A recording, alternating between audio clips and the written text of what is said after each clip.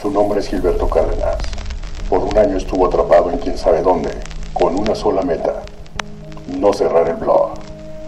Ahora debe cumplir el último deseo de la compuerta 12 antes de su muerte: terminar la lista de podcasts pendientes y acabar con los pseudo podcasts que envenenan los oídos de las escuchas. Para lograrlo, debe publicar más episodios, o por lo menos, mucho más seguido.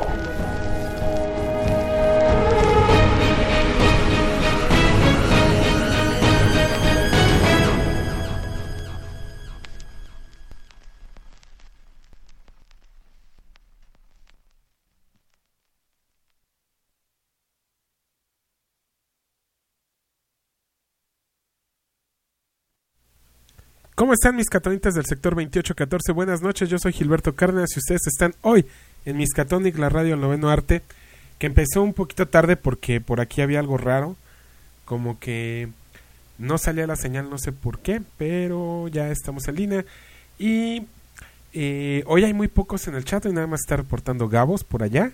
Le mandamos un gran saludo y también a los que ya se reportaron por la página, a Juan Carmelo Mar y a Diego Escobar. Ahorita leemos sus comentarios que nos dejaron porque hoy estamos de aniversario. Esta semana cumplió 6 años el podcast y 7 años la página. Entonces, pues estamos digamos que de fiesta y no, porque, híjole, yo creo que la compuerta ya ha bajado mucho, no publicamos ya noticias. Fue una decisión que tomamos desde hace un buen rato, ya se las he comentado, de no publicar en el blog gran cosa de noticias. Ya se hacen demasiado virales en las redes sociales y todo el mundo juega por ver quién la publica primero y es un caos. Entonces no, ya no tiene caso. Hay muchos sitios que se encargan de publicar noticias y lo hacen bastante bien. Entonces no tiene caso estar ahí saturando con más viralidad las páginas de Facebook y de Twitter. Bueno, la semana pasada ya supongo que ya escucharon el programa, ya lo descargaron, ya han de tener sus comentarios por ahí. Platicamos de lo que es coleccionar cómics, todo el ritual que conlleva y demás. Ya lo platicamos en el programa anterior. Hace muchos programas también habíamos tenido uno de coleccionismo, me parece que es el 76, por ahí lo pueden descargar y escuchar, donde platicábamos de coleccionismo, pero de figuras, y no tanto enfocado a cómo le hacen y miren tips, estos sitios y demás, sino más bien a compartir experiencias para aquellos que coleccionar se había convertido en una verdadera pesadilla. Bueno, hoy vamos a platicar. Estuve echándome ahí un clavado a lo de la serie de Jessica Jones. Yo sé que muchos podcasts han extendido el tema y sí se avientan temas. Bueno, el tema lo extienden hasta 1 hora o 2 horas o 3 horas. Bueno, a lo mejor cuando estás platicando con alguien, que no estás monologando como yo lo estoy haciendo en este momento, sí te puedes poner a nerdear de muchos puntos, pero finalmente así como para elaborarles un podcast temático exactamente de la serie, no. Más bien tenemos el de Alias y de Daredevil, a lo mejor sí podemos comentar muchos puntos, pero igual, para extendérselos a un podcast completo, por más que lo intenté, no se dio. Entonces yo creo que más bien vamos a platicar de muchas otras cosas que hay que platicar juntos. O sea, no estoy haciendo un lado de Jessica Jones, sí lo vamos a comentar el día de hoy, pero no va a ser el programa completo de Jessica Jones ni de Daredevil. Vamos a platicar de otras cosillas por ahí. Afortunadamente estos últimos días he tenido oportunidad de leer mucho de lo que tenía por ahí pendiente. No sé si a ustedes les pasa, ya platicábamos en el programa anterior de las Torres de Babel, de lo que tengo pendiente por leer. Digo, no lo menciono nada más a título personal. Hay muchos de los que nos escuchan y de los que nos leen que tienen por ahí muchas historias pendientes de leer, porque nomás no se da el tiempo o el lugar y se empiezan a apilar, te atrasas y quieres leer todo de corridito y se hace un verdadero caos. Entonces, eso es lo que A mí me venía pasando también un tiempo a la fecha. Tenía ya ahí mi torre de Babel bastante elevada de pendientes de leer, pero bueno, ya los estoy desahogando. Después de, creo que fueron 2 años, qué vergüenza decirlo al aire, pude terminar Infinity. No había podido terminar de leerla. Más bien yo me había aventado todos los títulos de Avengers y de New Avengers que, bueno, iban ligados directamente al evento. Era lo que yo había estado leyendo. No había leído completo el evento principal. Me recuerdo que había quedado creo que en el número 3. No lo terminé. Y de Original Sin había leído también 2 o 3 números salteados. No lo había leído completo. Entonces yo creo que vamos a platicar un poquito de esas series que ya están pasadas, porque recuerden que la próxima semana ya se termina lo que es Secret Wars, que es el nuevo evento de Marvel, que promete traernos un completamente nuevo y renovado universo Marvel, así lo dicen ellos, all complete, all new. Entonces vamos a platicar ya despuesito de eso. El evento va bien, no sé en qué vaya a terminar. Bueno, sí sé en qué va a terminar y de verdad que me niego a ello porque no me termina de gustar ni de convencer en lo que va a terminar eso. Se está reportando en el chat también Giovanni Neria junto con Gabos. Les mandamos un saludo. Qué bueno que nos acompañan esta noche. Y por acá también llegaron los twitters, ahorita se los leo. Bueno, yo les decía, yo tuve la culpa. Ni vale ponerse emo de que no mandaron audios como en otras ocasiones o muchos mensajes respecto al aniversario de la compuerta del podcast, porque yo no me di el tiempo de acabarlos con el spam al respecto de esto que venía, que era el aniversario. He estado ocupado en otras cosas, ahorita no he tenido oportunidad de estarlos ahí acribillando con anuncios de la página y del podcast, entonces pues yo tuve la culpa. Finalmente nos llegaron algunos, voy a leer algunos, otros los voy a ir ahí dispersando durante el programa o igual y hasta para el próximo programa. Uno de Juan Carmelo Mar, que lo pueden encontrar en Facebook como Juan Carmelo Mar Avilloso. Bueno, él nos dice que en la página no puede comentar como él, como Juan Mar, pero que lo hace desde el cel y no se puede. Pero mi comentario lo pongo aquí. Felicidades por el aniversario, entre paréntesis los aniversarios. Gracias por dejarme ser parte de Compuerta 12, a pesar de no ser el más constante de los colaboradores. Que este proyecto siga muchos años más. No, muchísimas gracias.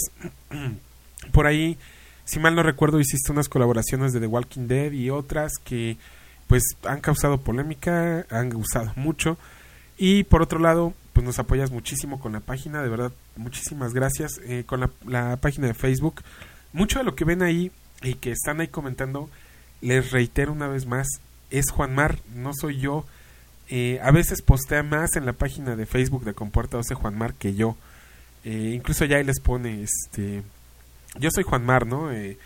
Y aún así les siguen diciendo, no, Gil, estás mal, no, es Juan Mar. Ahí lean completos los posts. También nos manda un mensaje Diego Escobar Jardines, dice, bien y felicidades por lo menos unos años más y que regrese a la Compuerta literaria. Mañana que te vea, te voy a poner unas patadas al respecto de que no hemos seguido con la Compuerta literaria porque hay algunas personitas no se dieron a la tarea, ¿verdad?, de seguir mandando colaboraciones. Ya la extrañamos, la Compuerta literaria, y esperamos que en algún momento regrese esa gustada sección. ¿Qué era lo que había ahí? La pueden encontrar en la página. Reseñaban algunos libros. En algunos momentos compartíamos links hacia los libros digitales cuando se podía, porque no siempre se podía. Entonces ahí se ponía bueno el debate. Después tratamos también de hacer un club de lectura. Teníamos un foro ahí en Compuerta 12 que nos lo terminaron acribillando los spammers.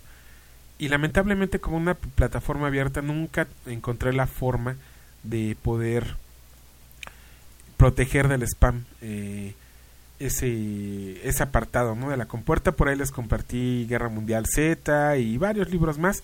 El foro ya desapareció, ya lo eliminé porque nada más se acababan el ancho de banda de la página, entonces mejor lo di de baja. También por acá nos mandó saludos y felicitaciones Martín Govela, quien mucho tiempo fue patrocinador de la página. Le mandamos un saludo y muchas gracias por los comentarios. También dejó un comentario Alex Heredia, que es el narrador oficial de este programa, pero las últimas semanas por ocupaciones mías no hemos podido completar sus colaboraciones, pero tengo ahí reservado para compensar ese tiempo que no estaba Alex Heredia al aire. No sé si ya vieron por ahí que están las imágenes de Bebop y Rocksteady para la película de Las Tortugas Ninja 2 por parte de Michael Explosiones Bay. Se ve bastante bien. Yo no sabía que Rocksteady iba a ser Sheamus, el luchador de la WWE. Bueno, va a ser Sheamus, el que se baña con la luna. Bueno, él es el que va a estar ahí como Rocksteady. Al otro actor no lo conozco o no lo ubico en este momento, pero se ven bastante bien. Obviamente se supone que esto va a ser antes de su mutación, y el título oficial de Bebop y Rocksteady, de la película de las Tortugas Ninja de la segunda parte, se llama Out of the Shadows. Así que yo creo que va a estar bastante bien. También ya está confirmado Stephen Amell como Casey Jones, y él es Arrow en la serie de Arrow. Obviamente es Oliver Queen, el hit de todas las mujeres, por lo menos las que yo conozco, que se vuelven locas con... Hay un debate ahorita entre el siempre rudo, fuerte y todopoderoso Oliver Queen y sobre el flacucho débil y llorón de Barry Allen en Flash. Pero bueno, ahí están los debates entre las mujeres. Yo no quiero, con estos adjetivos no quiero decir que yo me inclino por uno o por otro. A mí los dos me caen súper bien. Flash sí es un llorón, Mari Carmen, pero bueno. Y Stephen Amell pues sí es rudo y se la pasa dando de patadas. Pero cuando vean Daredevil, los que no han visto Daredevil y los que ya la vieron no me van a dejar mentir, llegó igual a decirle a Arrow, dame permiso, esto sí es violencia y artes marciales, y se avienta unos rounds ahí, Matt Murdock, que ya quisiera Stephen Amell hacer esas coreografías en la pantalla, aunque tampoco de mérito. Arrow a mí me encanta la serie, aunque soy malo para disciplinarme para ver series, sigo atorado en la segunda temporada, no he podido avanzar más allá de la segunda temporada. No porque me haya aburrido, ni mucho menos, no, a veces no tengo el tiempo. Es lo que le peleo a Jorge Candelas del Friki Podcast, le mando un saludo. La semana pasada, logro desbloqueado, pude terminar un episodio del Friki Podcast en la misma semana en que lo publicaron. Me cuesta mucho trabajo. Como no traigo en el coche USB, estar grabando discos de los podcasts, bueno, para empezar el Friki Podcast no cabe en un disco. Si lo grabas en formato de audio, si lo grabas en MP3 se traba ahí a medio camino. Ya me pasó con 2 estéreos distintos, no, así que es muy difícil. Y como bien me dicen en estos tiempos, ¿quién usa discos, no? Pero bueno, yo no traigo USB, así que me fleto con los discos y eso me lo dificulta. Si fuera por horas de manejo, yo creo que sí tendré oportunidad de escucharlo completo. Bueno, platicando de la serie Jessica Jones, ¿ya la vieron? ¿No la han visto? Puede ser que haya spoilers, les doy la alerta para que luego no me acribillen con que no les avisé que había spoilers de Jessica Jones. Ya terminé de verla. La serie es muy buena. ¿Por qué les digo que no podemos hacer un episodio completo de la serie Jessica Jones? Son 13 episodios, los 13 son muy buenos, pero lamentablemente por lo menos 5 episodios nada más es un bailar de Jessica Jones de un lado a otro de la ciudad persiguiendo pistas falsas, obviamente implantadas por Purple Man, interpretado Purple Man magistralmente por David Tennant para las fans de Doctor Who. Y yo no lo había ubicado, me estaban diciendo hace unos días que estábamos viendo Jessica Jones, mi esposa y mi hija, a quienes mando también un saludo, me estaban diciendo que también aparece en Harry Potter. Yo no lo había ubicado a David Tennant. Si estoy mal o si están mal ellas, por favor ahí en la sección de comentarios en la página se los encargo, que nos digan no es, pero bueno, ya me dará la tarea de investigar si sí o si no. Bueno, David Tennant interpreta a Purple Man o a Kilgrave dentro de la serie de Jessica Jones. Entonces lo hace muy bien realmente. El último capítulo, muchos se quejan de que es anticlimático. Yo en su momento me quejé porque dije, ¿qué? Tanta acción, tanta persecución, tanto para esto, pero no había otra forma de que terminara. Eso es un hecho. No iba a poder acercarse Jessica de otra manera a Kilgrave. Además de que ya habíamos visto en los capítulos anteriores, que les digo que es un andar de un lado para otro, que al final del día siempre iba a ir un paso de adelante de ella Kilgrave.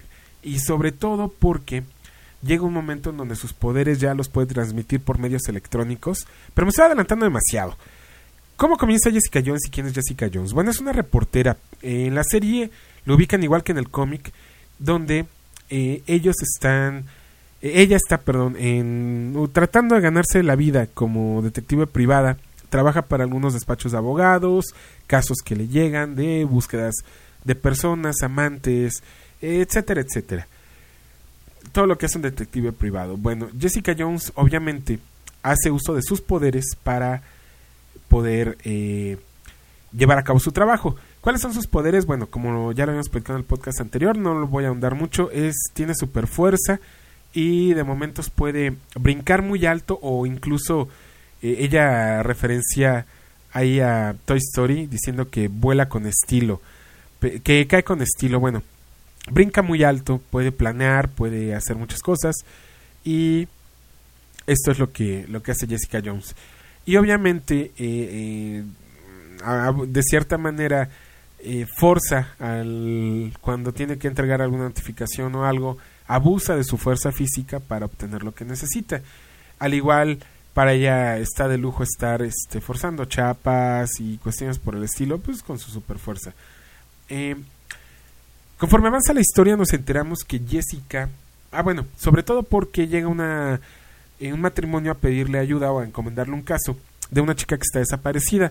Conforme va avanzando la historia, resulta que Jessica la encuentra y ella está cautiva por un personaje que tiene cierto pasado con Jessica Jones. Este personaje es Kilgrave. Ella también estuvo cautiva de Kilgrave, y Kilgrave la obligaba a hacer muchas cosas para él. En la serie, si bien no vemos lo que en el cómic vemos que Kilgrave la hacía que le consiguiera chicas para que él las forzara a tener sexo, y Jessica Jones la forzaba a ver, ¿no? Mientras él hacía todo esto.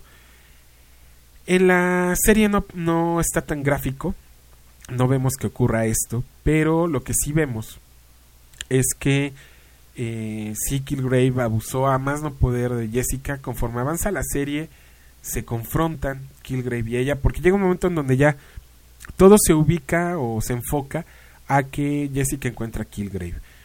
Hay una abogada para la que trabaja Jessica, que la apoya en el caso de esta chica que está desaparecida, porque bajo la influencia de Kilgrave mata a sus padres. La meten a la cárcel. Jessica pide apoyo a una abogada que es interpretada por Carrie-Anne Moss. A Carrie-Anne Moss la pueden recordar, su papel más recordado pues es el de Trinity en la serie de Matrix, en la trilogía. Ella es una abogada que es lesbiana y está en un proceso de divorcio de su actual pareja, porque tiene como amante a su secretaria. Bueno, todo esto que le estoy platicando al final del día no es una historia completamente sexual, como también se quejaban muchos chicos jóvenes ahí en las redes, que decían que si eso era Jessica Jones, que qué porquería, que qué bajo había caído Marvel, que solamente sexo y demás. No es así, no va por ahí de que eso sea lo único. A final de cuentas, Jessica Jones es un cómic para adultos donde incidentalmente siempre vamos a ver cuestiones así, y bueno, que tienen peso en la historia. Aquí no es uno por otro, tiene mucho peso en la historia, sobre todo cuando vamos llegando a los capítulos finales. Vemos la justificación del cómo y por qué fue que estos personajes tenían ese tipo de preferencia, su identidad, y le dan la justificación correcta, a mi parecer, por lo menos. Hay más personajes dentro de la serie. Tenemos a Luke Cage, que recuerden que en los cómics forma parte de los Avengers y después de los New Avengers. Luke Cage también, me estaba acordando mucho de una parte en Civil War, en los primeros números de Civil War, donde Luke Cage está, por un lado está el Capitán América esperando a que lleguen por él, ¿no? Los soldados, a tratar de arrestarlo, porque él ya tenía el aviso, ¿no? De que si para tal fecha, a la medianoche, no se entregaba y no formaba parte de los héroes registrados, bueno, pues se convirtió en un fugitivo y le iban a dar cacería. Entonces está esperando esto. Y por otro lado también vemos que Luke Cage está esperando exactamente lo mismo. Su esposa, que es Jessica Jones, ya a estas alturas del cómic, quizá muchos fue la primera vez que la vieron. en el cómic de Civil War cuando discute con Luke Cage al respecto de lo que va a ser su futuro y si él está de acuerdo con que los héroes se registren o no. Luke Cage obviamente está del lado de los no registrados porque él no quiere poner en riesgo a su hija y pues tampoco a su esposa, entonces él no quiere que formar parte de los registrados y también sale a patear a los agentes de S.H.I.E.L.D. cuando van a buscarlo. Todo esto ocurre en Hell's Kitchen. Igual en la serie de televisión todo ocurre en Hell's Kitchen.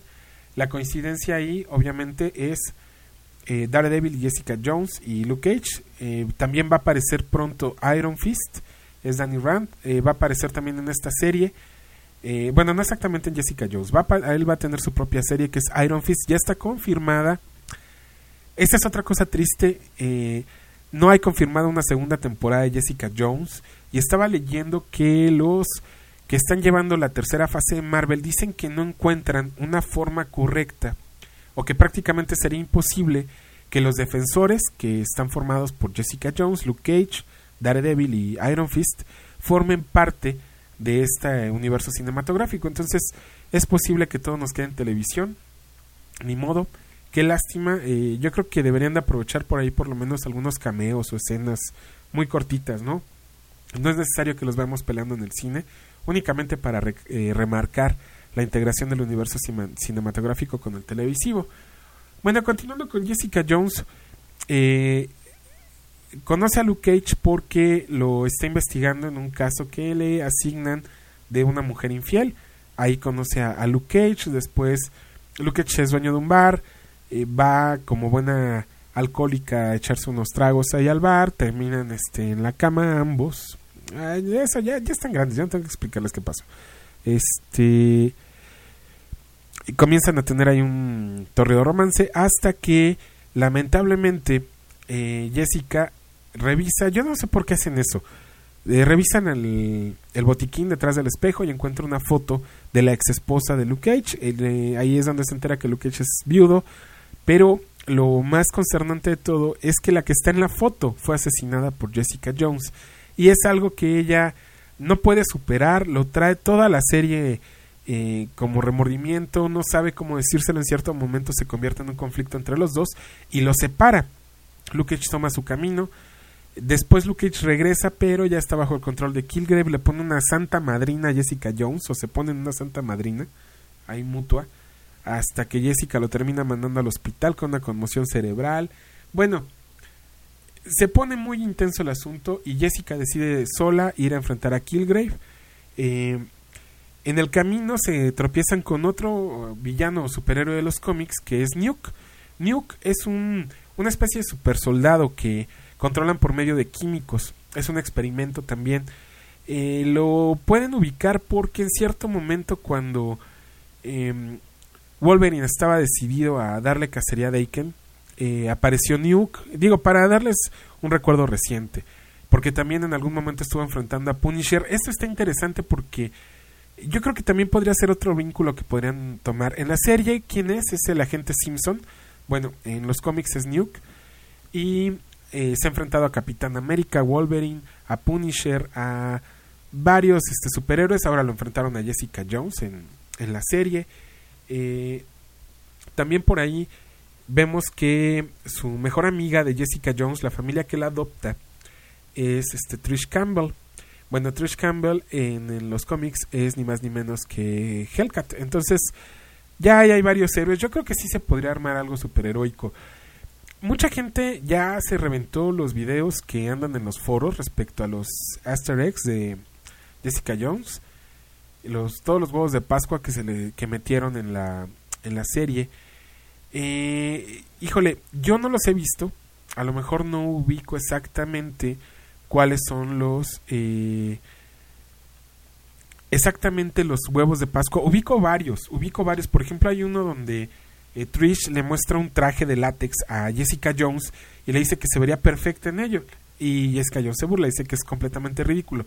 Ese traje en el cómic es el que originalmente utilizaba Jessica Jones como Jewel, entonces, e incluso vemos que lo porta también cuando la Secret Invasion, que sale a pelear contra los Skrulls, Bueno, ahí también vemos el traje.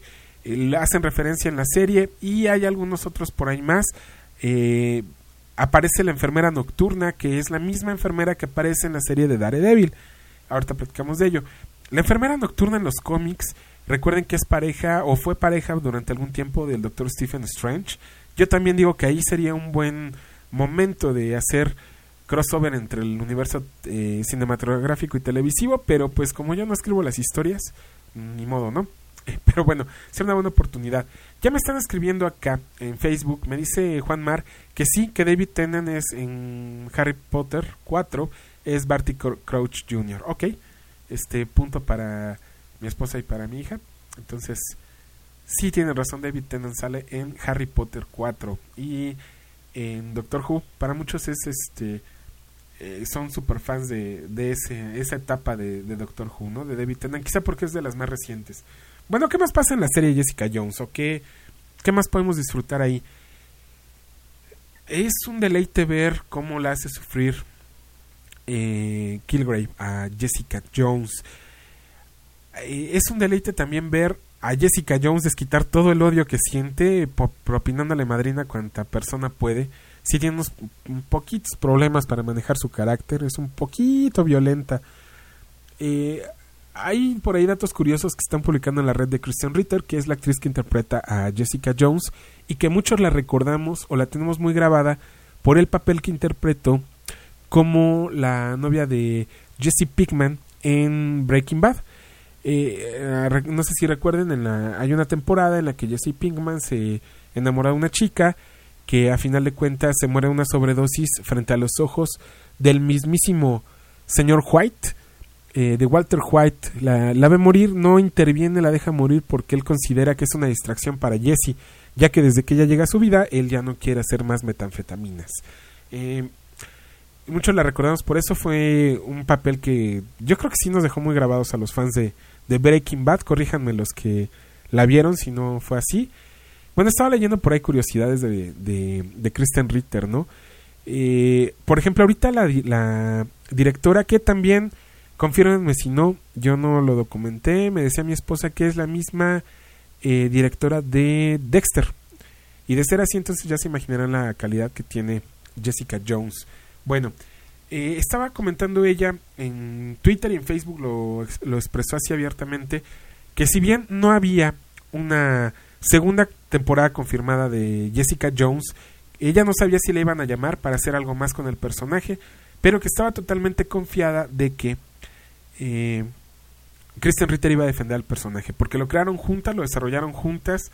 Bueno, crearon la representación en el universo televisivo, no me vayan a acribillar los puristas. Entonces, que por esa parte ella estaba tranquila, ¿no? Porque Kristen iba a proteger al personaje. Y que sí, que ella estaba confirmada para los defensores, para capítulos en Daredevil y para capítulos en Iron Fist. Entonces, pero que siguen sin tener confirmada la segunda temporada de Jessica Jones. Me está mandando un mensaje, perdón, que Kristen Ritter aparece en No confíes en el algo antisonante del Departamento 21. Otra serie de Netflix, ok, no la he visto. También hay una película que se llama Bumps. Es completamente es muy boba la película, es meramente atractivo visual. No recuerdo cuál es la otra actriz que sale con Kristen Ritter, pero bueno, es nada más para el deleite y adolescente, porque es muy boba. La película es tipo esas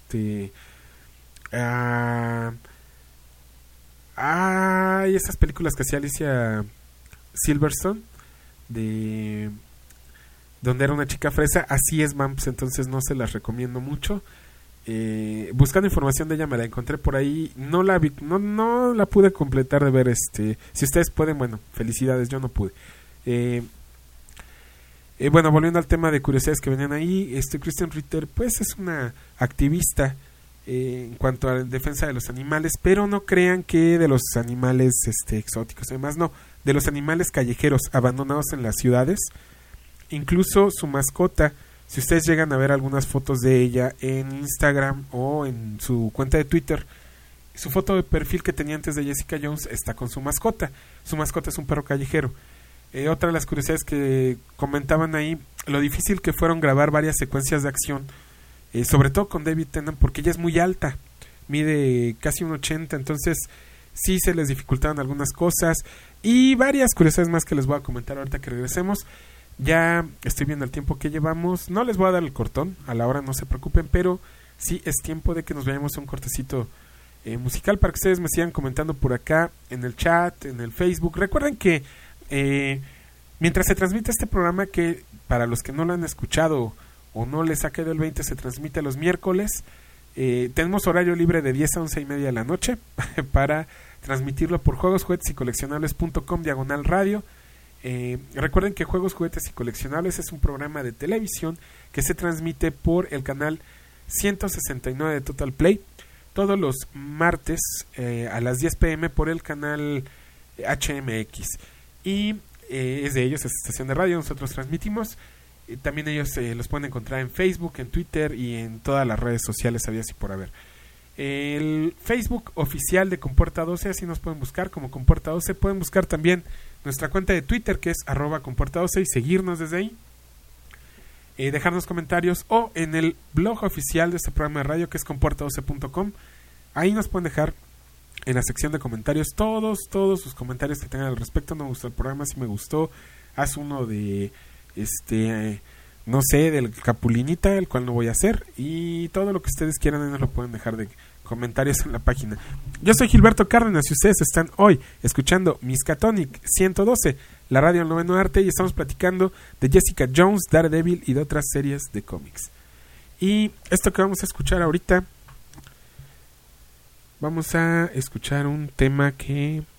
¿Se acuerdan de cuando transmitíamos en Toku Riders, cuando empezó este programa? Siempre era el himno de la estación, cada que conmemorábamos algún aniversario o algo, y sobre todo el programa de Radio Redux, el himno del programa era The Trooper. Vamos a escuchar The Trooper con Iron Maiden. Si hay algún comentario que tengan, es el momento. Si quieren mandarle saludos a alguien también, todo lo que quieran, me lo pueden enviar ahorita por Twitter, Facebook y por nuestros diferentes medios de contacto. Gracias.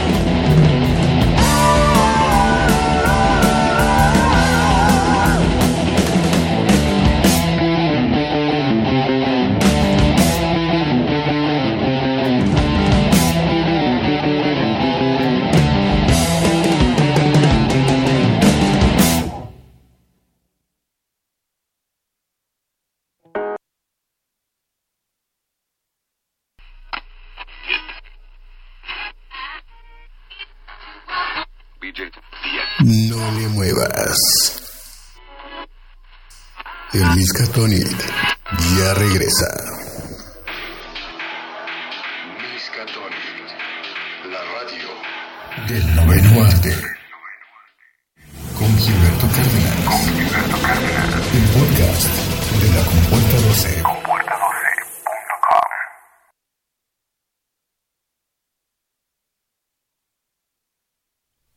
Pues estamos de regreso ahí con Miskatonic. Qué bueno que me están pasando datos. Fíjense que hoy no se conectaron ni Genaro ni el buen José del Toro, pero les mandamos un saludo porque yo sé que nos descargan y nos escuchan. Por acá me está comentando Juan Mar que Rachel Taylor, la actriz que interpreta a Trish Walker, tiene la experiencia con personajes de Marvel que salió en la película de Mandy del 2005. Ahí para la trivia. Y me está diciendo Diego Escobar Jardín que la serie donde aparece Kristen Ritter es Don't Trust in the Beach, in the Apartment 23. Es la serie donde aparece Kristen Ritter con el actor de Dawson's Creek y con otra chica. Sí, tienes razón. Algunos videos he visto donde sí está medio zafada Kristen Ritter, por cierto, ahí. Y el de Dawson's Creek sigue haciendo su papel de bobo, como siempre. Pero sí, ella sale de niña así como loca. Y sí, tienes razón. Los videos que he llegado a ver son bastante divertidos. De hecho, por ahí en Facebook han hecho algunos memes con esos videos de esa serie. Pero bueno, ya está ahí la recomendación. Y también por acá, en casa me están diciendo, o dando el zape, recordando, que quien está... Melissa Rosenberg es la escritora de Dexter y también es la escritora de Jessica Jones. Y lo de las intros, que bueno, eso es más que obvio. Quien hizo la intro es la misma grupo creativo. El otro me estaba platicando Lord Tuétanos al respecto de esto. Le mandamos un saludo a todo el Freaky Podcast sobre que el mismo equipo creativo de la intro de Dexter era el mismo de True Detective y es el mismo de Daredevil y es el mismo de Jessica Jones. Si no han visto estas intros, son una delicia. La de True Detective es todo un viaje. Esa serie la tenemos que platicar en este programa. Sí va para largo porque está basada en un libro que está basado a su vez en hechos reales. True Detective es maravillosa.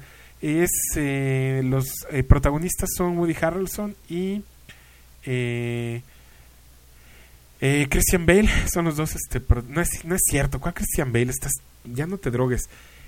Otro es Matthew McConaughey y Woody Harrelson, los dos protagonistas de True Detective. La serie es buenísima. Y si quieren un extra, van a poder ver desnuda ahí a Alessandra Ambrosio. A todos los que se quedaron con las ganas de verla en traje de Wonder Woman, bueno, la pueden ver en traje de Eva, ahí en True Detective, episodio 4, minuto 21 con 22 segundos. Bueno, ok, y acá en Twitter les digo que andan muy muertos, no tenemos comentarios. Por acá en el chat dice que Gabos apenas va a ver el capítulo 5 de Jessica Jones, pero que no tiene problema con los spoilers.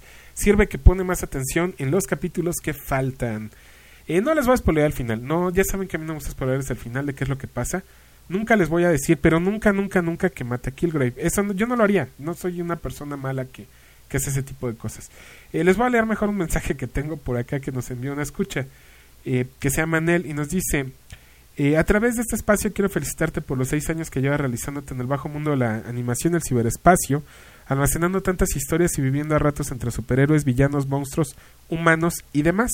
Y yo te preguntaría, ¿será acaso que has absorbido algún superpoder entre todo este mundo fantástico? Ok, espero no haberme azotado un poco, aunque yo creo que más que un pasatiempo es una pasión para ti. En fin, pues felicidades y que sean muchos años más de exorcizar demonios. Muchos dicen que sí, que es una pasión. Para mí siempre ha sido un pasatiempo. ¿Cómo les explicaré? Es una cuestión... Bueno, antes que nada, muchas gracias por tu mensaje. De verdad que cuando mandan mensajes así es cuando digo gracias. No sé si recuerdan un mensaje muy emotivo en un aniversario por ahí del programa, donde Julián Campos, a quien le mandamos un saludo, nos mandaba una carta muy emotiva. Él estaba en rehabilitación porque acababa de salir una pancreatitis que lo tuvo en coma mucho tiempo. No podía ver, no podía hacer muchas cosas y ahí fue donde llegó al programa, a este y al Huevonauta, y bueno, lo demás ya es historia. Nos dice Juanmar que el actor que interpreta a Luke Cage tiene experiencia en franquicias de origen comiquero, pues salió en Men in Black 3. Es buen actor, de verdad que no podíamos tener, era él o Mandingo, no podíamos tener un mejor Luke Cage definitivamente. Quien entendió la referencia de Mandingo, por favor vaya el domingo a la iglesia y confiésese, porque no está bien que entiendan esas referencias. Pero bueno, estaba entre uno y otro. También por ahí, no sé en qué momento vayan, o si lo vayan a mencionar siquiera en el universo televisivo o cinematográfico de Marvel, hay algo que se nos ha olvidado mucho. Nick Fury es de Hell's Kitchen también. Entonces no sé si por ahí en los Defensores o algo, por lo menos harán referencia a él. Nick Fury yo creo que es de los personajes de Marvel consentidos de todos. Siempre, o hay alguien a quien le caiga mal Nick Fury, a ver, díganme, porque a mí no. Yo siempre disfruto mucho las historias de Nick Fury. De hecho ya se los he platicado, de los primeros cómics que leí en mi vida cuando era un mozalbete, fue de Nick Fury, el Doctor Strange, Punisher, cosas así. Entonces yo a Nick Fury le tengo una alta estima, pero si a ustedes les cae gordo, pues ahí platíquenme si les cae gordo y por qué, y si les gustaría que hicieran alguna referencia, porque es otro de los superhéroes, o bueno, más bien los superhéroes, de los personajes que tienen que ver con Hell's Kitchen. Si se dan cuenta, Hell's Kitchen no le dio superpoderes a nadie, puro loser por ahí. Dice que Eka Darville, Juanmar nos manda un mensaje, dice Eka Darville sale de Malcolm Ducase en Jessica Jones, fue el Ranger rojo en una serie de los Power Rangers. Miren, hay otro dato curioso. Hoy es miércoles de trailers, ¿verdad? Estoy viendo que están saliendo trailers de todo. Ya vi que de las Tortugas Ninja ya salió otro de Star Wars, digo, por si nos faltaba otro más, o si no nos habíamos quedado con las ganas. Y dicen que hasta se va a divertir la segunda parte. Bueno, ¿qué traen con las películas de Michael Bay y las Tortugas Ninja? ¿Realmente les parecieron malas? Yo, ahora que vi la primera, digo, también nos tardamos un montón en verla, no fuimos a verla al cine. A mí me divirtió bastante. Bastante. No tengo queja de la película de las tortugas de Michael Bay. Bueno, es Michael Bay, ¿no? Y hay explosiones y ya saben que eso no puede faltar con él. Estábamos payaseando mi hijo y yo, por lo menos cada 7 minutos hay una explosión en la película. Y si no me creen, hagan la prueba. Cada 7 minutos algo explota, invariablemente. A mí se me hace que Michael Bay es algo así como un pirómano reprimido, por eso se la pasa haciendo sus explosiones en las películas. Pero bueno, a mi parecer fue buena las Tortugas Ninjas, y la 2 pinta bien. Ya les dije, va a estar Stephen Amell, otra vez va a estar Megan Fox, va a estar también Sheamus, va a estar Megan Fox, va a estar otro actor interpretando a Vivo, va a estar Megan Fox. O sea, la película no tiene por qué ser mala. Definitivamente yo creo que va a ser buena la película. Y creo que también va a estar Megan Fox, ahí por si... Chequenla en el trailer. Algo vi ayer en el teaser. Continuando con Jessica Jones, con la serie de Jessica Jones. Yo creo que más o menos platicamos ya lo principal. Jessica, ¿qué me parece Kristen Ritter como Jessica? Me parece más atractiva que el personaje del cómic, porque en el cómic nos la pintan como que es muy fea, no muy fea, pero tampoco es así como que guapa, ¿no? Si fuera guapa, Peter Parker le hubiera hecho caso cuando iban en la prepa, eso me queda claro, porque Peter nada tonto, pues luego sobres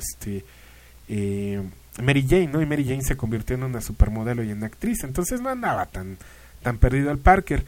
Y también nos comentan en los cómics, a final de cuentas, que bueno, Stacy era una mujer, si no la más guapa, pues sí era guapetona, ¿no? Entonces no andaba perdido Peter Parker, y yo creo que si hubiera estado de muy buen ver Jessica Jones, pues sobres, ¿no? Entonces la ponen más atractiva en la serie que de lo que es en el cómic, pero a final de cuentas Kristen Ritter logra, y obviamente reforzada por el buen guión que tiene la serie, logra crear empatía tanto en el público masculino como en las chicas, ¿no? Yo no he escuchado mujeres que digan que detestan a Jessica Jones o algo por el estilo, o que no la soporten para nada. Creo que ahí fue un buen cast. Luke Cage, ya quedamos que pues también fue un muy buen cast. Kilgrave es muy buen cast. Trish Walker también. Simpson, que es Nuke, también me parece bueno. No le pongo pero a nadie en el cast. Carrie-Anne Moss obviamente es un muy buen papel. Definitivamente Jessica Jones es una serie que tienen que ver. Para los que mucha gente no le ha así como que apasionado, gustado, quítense la idea. Tiene superpoderes, pero no es un superhéroe de mallitas. Luke Cage tampoco, nunca ha sido un superhéroe de mallitas, ¿no? Hay una parte muy interesante donde exploran uno de los poderes de Luke Cage, porque cuando tiene esta conmoción cerebral que Jessica lo lleva al hospital, obviamente no lo pueden atender, no le pueden inyectar, no le pueden hacer nada, ¿no? Hay un arco argumental de los New Avengers donde el Wrecking Crew obviamente emboscan a los New Avengers y con un dispositivo logran que el poder de Luke Cage se reduzca al mínimo.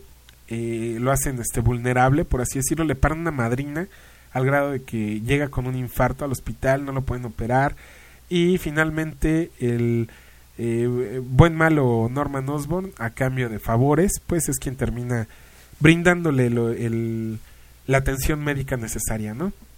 Todo esto es durante la etapa del Dark Reign, si mal no recuerdo, donde los Dark Avengers suplantan a los Avengers. Pero en fin, esa es otra historia de la que creo que ya hemos platicado en el podcast. Sí, si hay un episodio de los Dark Avengers, ahí lo pueden descargar. No me acuerdo si es el 13 o el 14, pero uno de esos habla de los Dark Avengers. Por ahí lo pueden escuchar. Bueno, ¿y qué pasa con la serie de Daredevil? La serie de Daredevil es buenísima, también es buenísima. No me voy a cansar de decírselos. ¿Ya les dije que es buenísima? Ok. El Daredevil Matt Murdock es interpretado por Charlie Cox. Igual, no me he puesto a investigar, no tengo una referencia de en qué otra película o serie de televisión lo pueden ubicar a él. Lo que sí sé es que hizo un gran trabajo como Matt Murdock. Aparte se entrenó muy bien para las coreografías. Es muy creíble su papel, aunque yo desde el primer capítulo decía, este cuate está viendo, ¿no? Como que no se la compro del todo de que esté ciego. Lo mencionan mucho en el transcurso de la serie y al final nos enteramos por qué, ¿no? Al final de cuentas, Daredevil ve todo como si estuviera envuelto en fuego. Miren, inclusive estoy leyendo ahorita en el Twitter oficial de la serie de Daredevil que está dominado Daredevil a varias categorías en una entrega de premios, los ESG Awards. No los conozco yo, pero ahorita los stalkeamos a ver de qué se trata. Es el Screen Actors Guild Awards y está para Screen Actor y para los stunts, así que ya hay varias categorías por ahí. Ya se está reportando Genaro, que dice: hoy llegué bien tarde, saludos y felicidades, Gil. Ese pobre Genaro le pasa lo que luego a muchos nos pasa, ¿no? Que quieres llegar a escuchar tu programa a la mera hora o con los cuates o algo, y por una o por otra siempre se te atora y no llegas al momento justo. Ya tenemos más notificaciones por acá. Ok, es Genaro. A Genaro lo pueden encontrar en Twitter como @_Gallade con _L_. Recuerden que él también ha sido o ha participado como sidekick en este programa. Bueno, ¿qué pasa en Daredevil? Pues es la historia que ya todos conocemos. Obviamente un niño sufre un accidente es golpeado por un camión que transportaba desechos radioactivos. Uno de estos toneles lo golpea, le quita la vista, pero le otorga superpoderes. Y bueno, no está correcto dicho superpoderes, porque Daredevil no es un metahumano como tal. Tiene más bien habilidades aumentadas, como pierde la vista pero se le agudiza el oído. Él puede detectar cuando una persona está mintiendo solamente con el escuchar el latido de su corazón. Puede leer escritura del periódico o escritura impresa únicamente con el tacto. es entrenado por el maestro Splinter. No es cierto, es maestro. Es entrenado por un anciano arte marcialista que lo convierte en lo que es, obviamente, y con los años inclusive juntos pelean contra el clan de la mano. Y esto es lo que pasa en la serie de televisión. Vemos su desarrollo, o más bien como su año cero como Daredevil, porque él comienza a perseguir a la mafia rusa. No sé por qué últimamente esté tan de moda, no sé si sea un presagio o realmente esté pasando, pero en todas las series superiores, llámese Arrow o ahorita lo vemos también en Daredevil, que están enfrentando los superhéroes a la mafia rusa, ¿no? Empieza Daredevil a acabar con la violencia de Hell's Kitchen, de su barrio, porque lo quiere convertir en un lugar mejor, y pues termina enfrentándose a estos mafiosos rusos. Hay un episodio que es, yo creo que ya lo han visto, si no lo han visto, véanlo, fue comentado por medio mundo, donde hay una secuencia de pelea en un pasillo muy estrecho. Esto todo el mundo dice que es una referencia a Oldboy, una también grandiosa película del cine oriental. Véanla. Hay un remake por ahí con Josh Brolin. No es malo, pero tampoco es como el original, véanlo si tienen una oportunidad. Esa es una gran secuencia de pelea. Va a rescatar a un niño que tiene secuestrado a la mafia rusa. Me está por acá diciendo Juanmar que Charlie Cox protagonizó a Stardust, y bueno, que está basada en la novela gráfica de Neil Gaiman y Charles Best, y publicada por Vértigo. Stardust en el cine creo que no tuvo mucho éxito, por ahí no escuché muy buenas críticas. Yo no he visto Stardust. Yo creo que por eso no ubicaba a Charlie Cox, pero como Daredevil es genial.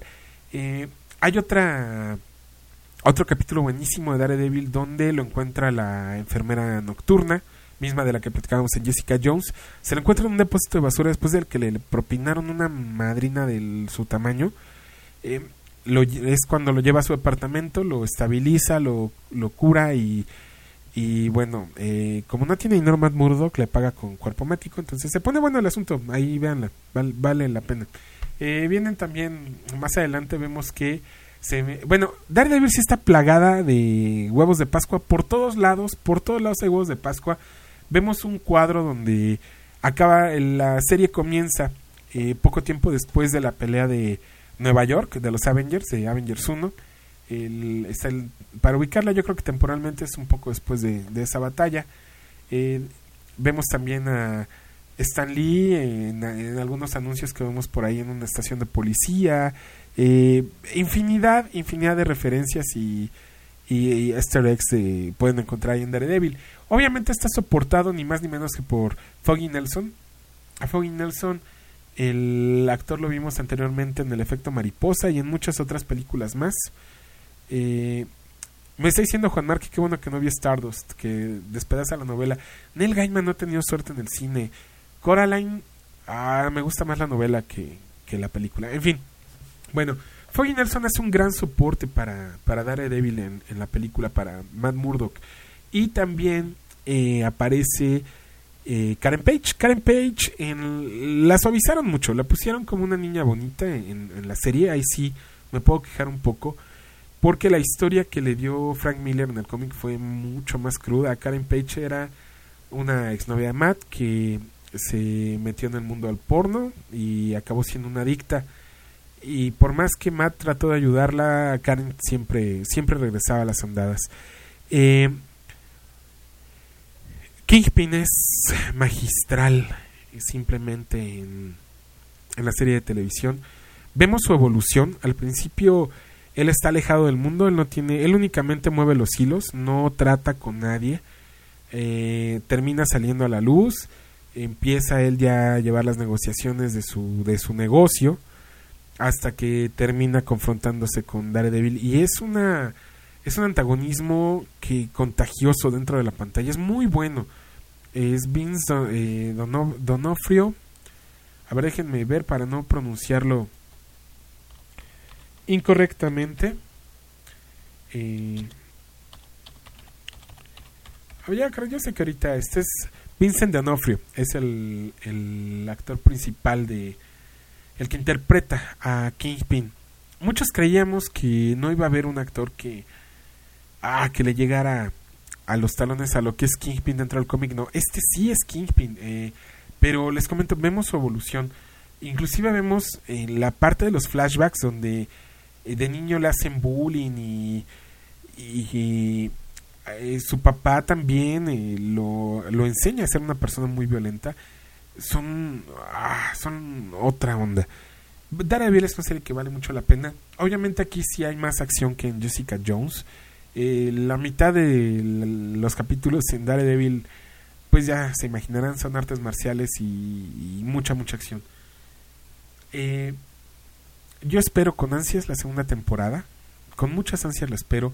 Me gustó cómo lo fueron llevando el camino hasta que al final ya lo vemos con su traje de superhéroe, Daredevil.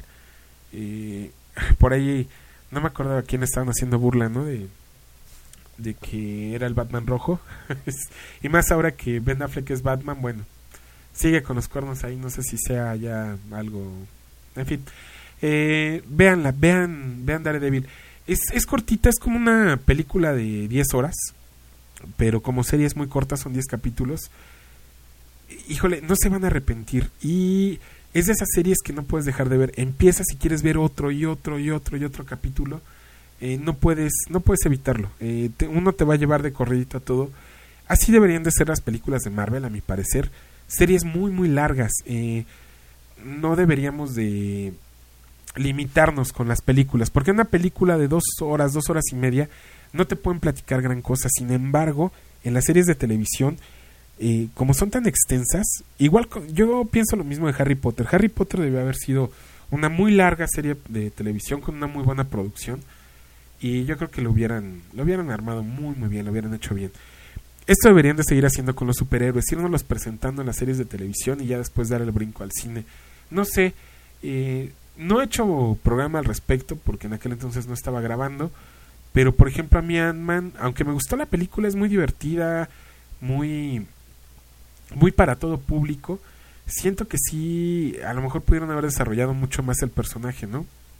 Scott Lang, a final de cuentas, por extrañas razones siempre ha tenido que ver con muchas historias dentro de los cómics, aunque sea incidentalmente, pero pues valdría la pena. Además recuerden que Scott Lang tuvo por ahí un querer en los cómics con Jessica Jones. Entonces bueno, si lo pensamos, habría muchas formas de entrelazar a los personajes en el cine y en la televisión.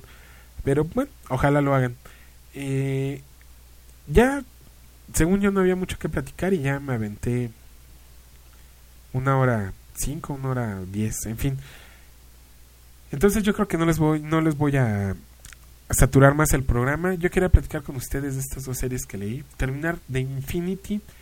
Por ahí, en alguna temporada que tuve que suspender de grabar, les había prometido que íbamos a sacar una segunda parte del programa de Infinity. Está en pie, lo voy a sacar, así que no se preocupen por eso. Y por otro lado, también Original Sin, no sé qué les pareció a ustedes, a mí me gustó mucho. Igual, les aclaro, no estoy leyendo todos los tie-ins, me estoy aventando, estoy haciendo un experimento de qué tan factible es que leas nada más la serie principal, los números principales. En Infinity no me funcionó. Si nada más lees la serie principal, de verdad que no te funciona. Hay muchos detalles que no captas y que no entiendes y sientes como que llegaste a mitad de la película. Sin embargo, en Original Sin sí te puedes aventar nada más los números principales del evento y no pasa nada. Con Secret Wars pasa algo muy similar. Tú te puedes aventar de corridito los números principales y no necesitas leer ningún tie-in. Puedes pasar desapercibido de ellos. Me está diciendo Gabos en el chat de Househeads y Coleccionables que Daredevil es una excelente serie que ojalá y no se caiga en la segunda temporada. No creo. Tenemos a John Bernthal como Punisher. Eso simplemente, digo, no me van a decir que Shane no mantuvo vivo a Walking Dead 2 temporadas. O sea, se murió Shane y se murió gran parte de la emoción de la serie. No sé si era el morbo de ver si a qué hora le crecían cuernos a Rick Grimes o qué pasaba, pero yo digo que sí, sobre todo como antagonista funciona muy bien. Jon Bernthal es muy buen actor, pero como antagonista no me gustaría verlo protagonizando una serie. Es así como que el villano perfecto para este tipo de situaciones. Y por ahí, si pueden, en YouTube hay unos videos, unas secuencias de la New York Comic Con, y aparte en la Comic Con de Brasil, que fue efectuada hace 2 semanas escasas. Hay secuencias de video de la segunda temporada de Daredevil. Valen mucho la pena. Yo no se las subí a la página porque me enteré de su existencia mucho tiempo después de que habían sido publicadas, pero ahí en YouTube échense un clavado, véanlas. Recuerden, la New York Comic Con y en la Comic Con de Brasil. En ambas nos muestran secuencia de la segunda temporada y se ve bastante bien. Se ve también cómo ya empiezan a experimentar un poquito más en la niñez de Matt, pero enfocado al conflicto existencial que él tiene respecto a su madre. Por ahí, véanla, vale mucho la pena. También vemos a Elektra, varias escenas, y te quedas, no, yo quiero más, ¿no? Entonces, yo espero incluso que no sean nada más 10 capítulos, ojalá sean 13, 14, no sé, unos 16 capítulos para que otra vez me pase como Arrow y no termine de verla. No, para que valga la pena, que sean muchos capítulos más, porque, híjole, nada más 10 capítulos y esperarse un año para ver otra temporada, nos están haciendo sufrir mucho. Ya me lo hicieron con Better Call Saul, que no nada más fue un año, creo que ya llevan como año y medio que retrasados con la serie, aunque ya avisaron que siempre se iba a ver segunda temporada. En fin, pues muchísimas gracias por acompañarme. El siguiente programa yo creo que a ver de qué lo hacemos. Yo ya ahí me daré la tarea de pensar en algo. Por aquí los espero. Recuerden, juegos, juguetes y coleccionables.com/radio. Aquí nos escuchan los miércoles a las 10 p.m. hora de México. También nos pueden descargar en formato de podcast desde compuerta12.com. Ahí cada que hay un programa nuevo lo subimos ahí para que ustedes lo puedan escuchar desde la página o descargarlo. Y también otra forma de descargarnos es por iTunes, por la plataforma de Apple. Para todos los que gestionan sus dispositivos por medio de iTunes, ahí nos pueden encontrar. Nada más busquen así como Miskatonic, ahí vamos a aparecer, o como Gilberto Cárdenas. Es el único podcast que se llama Miskatonic. Todo lo demás que les aparece son episodios de otros podcasts donde han hablado de Miskatonic, o grupos de metal que han sacado algún material relativo a Lovecraft. Es lo que les va a aparecer, pero ahí aparece el podcast. Pues muchísimas gracias por acompañarme, por sus comentarios. No lo olviden, yo soy Gilberto Cárdenas y esto fue Miskatonic, la radio del noveno arte. Nos vamos a despedir con una canción que, bueno, para los que les gusta el rock es todo un clásico. Lo escucharon con los Red Hot Chili Peppers, pero a lo mejor no la han escuchado en esta versión. Esta versión, al igual que la primera canción con la que abrí, que era del disco de Ultimate Santana, de el Guitar Heaven se llama, de hecho. Esa primera canción, bueno, pues la interpreta con Scott Weiland. Scott Weiland falleció en estos días, como bien como a lo mejor sí supieron, a lo mejor muchos no lo sabían. El vocalista, o ex vocalista más bien, de los Stone Temple Pilots, pues bueno, pasó mejor vida. Por eso decidí poner esa canción. Y esta era de los Red Hot Chili Peppers y la canta Andy Vargas y la interpreta Santana. Espero que les guste. Muchísimas gracias, buenas noches, nos vemos la próxima semana.